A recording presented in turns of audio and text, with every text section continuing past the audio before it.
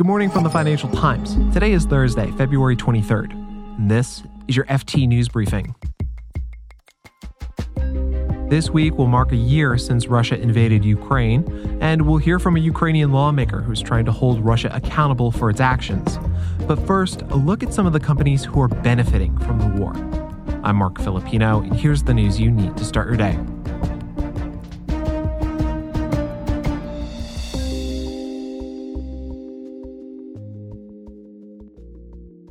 Western support for Ukraine has driven up shares in U.S. and European defense companies. A leading global benchmark for the defense sector is up almost 30% since the start of October. Europe's Stoxx Aerospace and Defense Index has risen just over a third over the same period. Investors are betting on increased military spending by Western governments, and the gains reflect a growing belief that the conflict is unlikely to end anytime soon.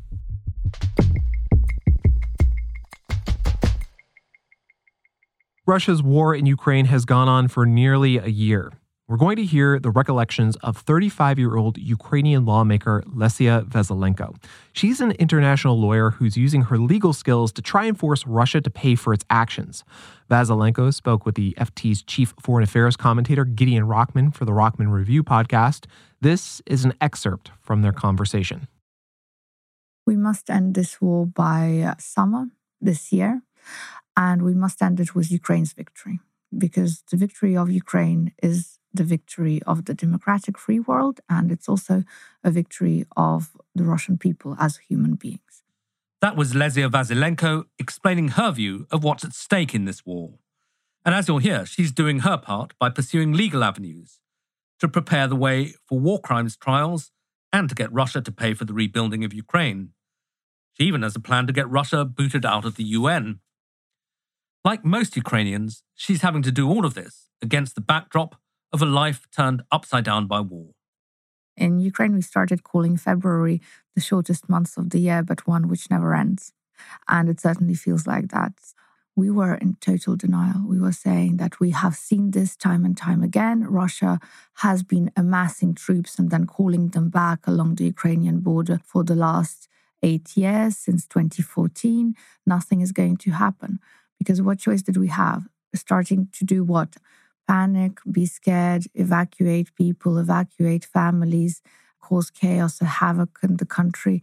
Those weren't the options on the table. And also, there was no option of getting Ukraine armed to the teeth and ready to fight back the Russians. The point is that every single Western ally at that point was concerned. They knew what was about to happen, but none was ready to arm Ukraine. The assumption was that Ukraine should just give up. And I won't be surprised if it will become known in several decades that bets were being placed in how many hours or how many days Ukraine will fall and Kyiv will fall, and there will be not just a Russian invasion, but a Russian occupation. Yeah. And now it's a year later, impossible to cover the whole year. But just give us a sense of what happened to you both as a person and as a politician over the course of the last year. I think like many Ukrainians, I discovered dimensions of myself I didn't even know I had. Resilience is one word to use. As a nation, we proved to the world and to ourselves, first of all, that we are more than strong, that we value freedom and that we know the taste and the feel of freedom, and that we are prepared to go to very big sacrifices for that freedom. As a person, first of all, I'm a mother. I have 3 children. The youngest is about to be 20 months old. And I've lived this year in separation from them most of the time because I've been able to spend maybe 2 weeks, maybe 1 week per month with them. They're here in London? They are here in London, in the UK, for safety reasons, but also for reason that the older children who are 7 and 9 would have been completely lacking in education if they had stayed in Ukraine. Because you have to understand that with the air raids, there is disruptions in the education process. With dangers of attacks all the time on the table, many of the teachers have left. With the missile attacks sometimes ongoing for several days, with the attacks on the energy infrastructure, it means that there's no power, there's no electricity. So even the online education becomes impossible. So of course, when and if there is a choice, you make that choice for the future of your children. And of course, the question that I have asked myself as a mother on the 1st of March, that is the day when I evacuated my children, was, would I be able to forgive myself if at any point a missile falls, a drone attacks, shrapnel wounds happen to my children? Will I be able to live with this and forgive myself if anything happens to them, knowing well enough that I had the opportunity, the resources, and the possibility to take them to safety? And the answer was no. Give us a sense of what it's like in Kiev now, because again, from the outside, there's been a roller coaster. There was the horrible period when it looked like the Russians might enter, then they get forced back. But now there's these attacks on infrastructure. How livable or unlivable is normal life in Kiev? The abnormal has become the new normal. It suddenly became normal to go to a restaurant where you know that all your food is being prepared off a generator. To see how businesses, small and medium businesses, especially in big cities in Ukraine, survive by being extremely creative and adapting to providing basic services like haircuts, manicures, other beauty services in the half dark with torches on the heads. Yes, and I guess that everybody contributes in the way they can, and you have a particular legal expertise. You're very involved in the legal lawfare, some might call it, against Russia. What do you think the most important things or the most important campaigns that you can do to use the law and international law against Russia? Well, that's the beauty of international law. The rules are there. I feel as an international lawyer, a frustration of sorts that there is no political will to be applying those instruments so clearly set out. It's clear that Russia is the aggressor state.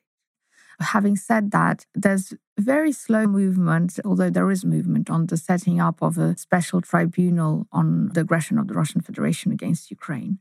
And finally, a big one for me is isolating Russia from international platforms. So far, the Council of Europe has excluded Russia and has been the first international organization to exclude Russia from its membership. But the obvious one is the United Nations, the UN. Russia, being the biggest aggressor, the biggest threat to international security, sits on the UN Security Council. It holds veto power. There's a permanent member. Essentially, Russia abuses that veto power to hold the UN hostage. And it's absolutely ridiculous because everybody knows this. Another fact that is very well known to every single member of the UN is that Russia has acquired membership illegally. You're saying the seat belongs to the USSR, not to Russia. Yes, the USSR, an entity which ceased to exist before the Russian Federation was formed. And the Russians made the mistake of not ratifying it, you say? They haven't made the mistake. They just didn't ratify the UN Charter, just like they chose at one point to deny the jurisdiction of the European Court of Human Rights. Okay, so legally I can see where you're going. Politically, though, non-starter. Politically, actually, no. Politically, it must become the new reality. I think we owe it, not just to ourselves, but to the future generations that are to come. Because with Russia, that mistake is today costing the lives of thousands of Ukrainians. It has already cost the lives of Georgians. It has already cost the lives of Syrians. And there will be more wars to come. That was the FT's Gideon Rockman talking to Ukrainian MP Lesia Veselenko. If you want to hear the whole conversation, we have the link to the podcast in the show notes.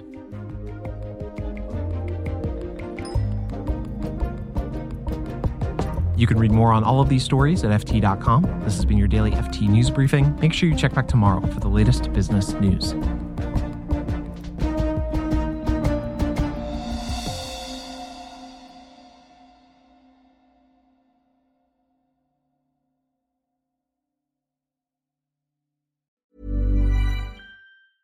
Hi, this is Matt and Sean from Two Black Guys with Good Credit. If you own or operate a business, whether it's a local operation or a global corporation, partnering with Bank of America could be your smartest move. By teaming with Bank of America, you'll enjoy exclusive digital tools, award-winning insights, and business solutions so powerful you'll make every move matter.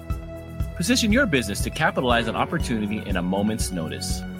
Visit bankofamerica.com/banking for business to learn more. What would you like the power to do? Bank of America, N.A., copyright 2024.